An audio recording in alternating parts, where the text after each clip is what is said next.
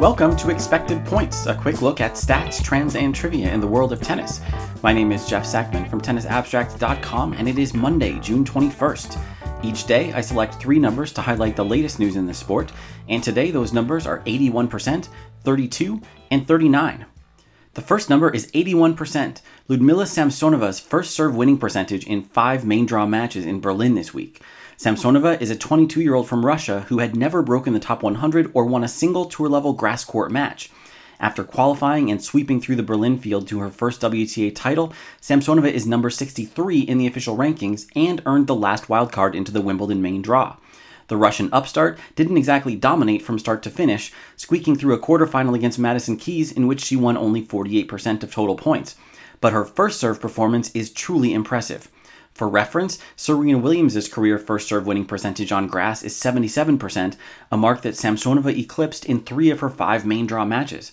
Against Veronika Kudermetova in round 2, she was particularly ruthless, losing only 3 serve points in the second set. The staggeringly deep women's field at Wimbledon just gained another player capable of an unseeded run to the second week. Our second number is 32, the number of ATP Tour level matches this year in which one player won every break point on both serve and return. Ugo Humbert did exactly that yesterday in winning the Halle final, saving both break chances against him and converting the single break point he earned on the otherwise outstanding serve of Andrei Rublev. It's not the rarest of statistical feats, but it illustrates how Humbert delivered his best when it matters. He's no stranger to dominating service performances, once winning all of his first serve points for an entire match. But on return, John Isner is the only man in the top 50 to convert break points at a lower rate.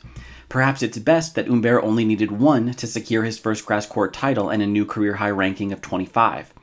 Big serving and tight margins define grass court success, and sure enough, he reached the 4th round of Wimbledon in his 2019 debut.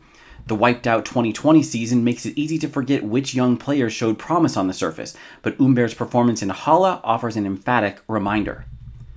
Today's third and final number is 39, the WTA ranking of Nadia Podoroska. Podoroska is now the highest-ranked woman without a tour-level title to her name after Ons Jabeur won her first WTA tournament in Birmingham. For Jabeur, it's a long-awaited, much-deserved accomplishment. For Podoroska, it's a spotlight that she's unlikely to shake anytime soon. The Argentine's top 40 ranking relies almost entirely on her shock run to last year's French Open semifinals, and she's never come any closer to a top-level title. Despite an opening round win yesterday against unranked wildcard in Bad Homburg, she's unlikely to do better on a surface other than clay. According to the Tennis Abstract ELO rankings, Podoroska is far from the best player without a title to her name, regardless of what the WTA computer says.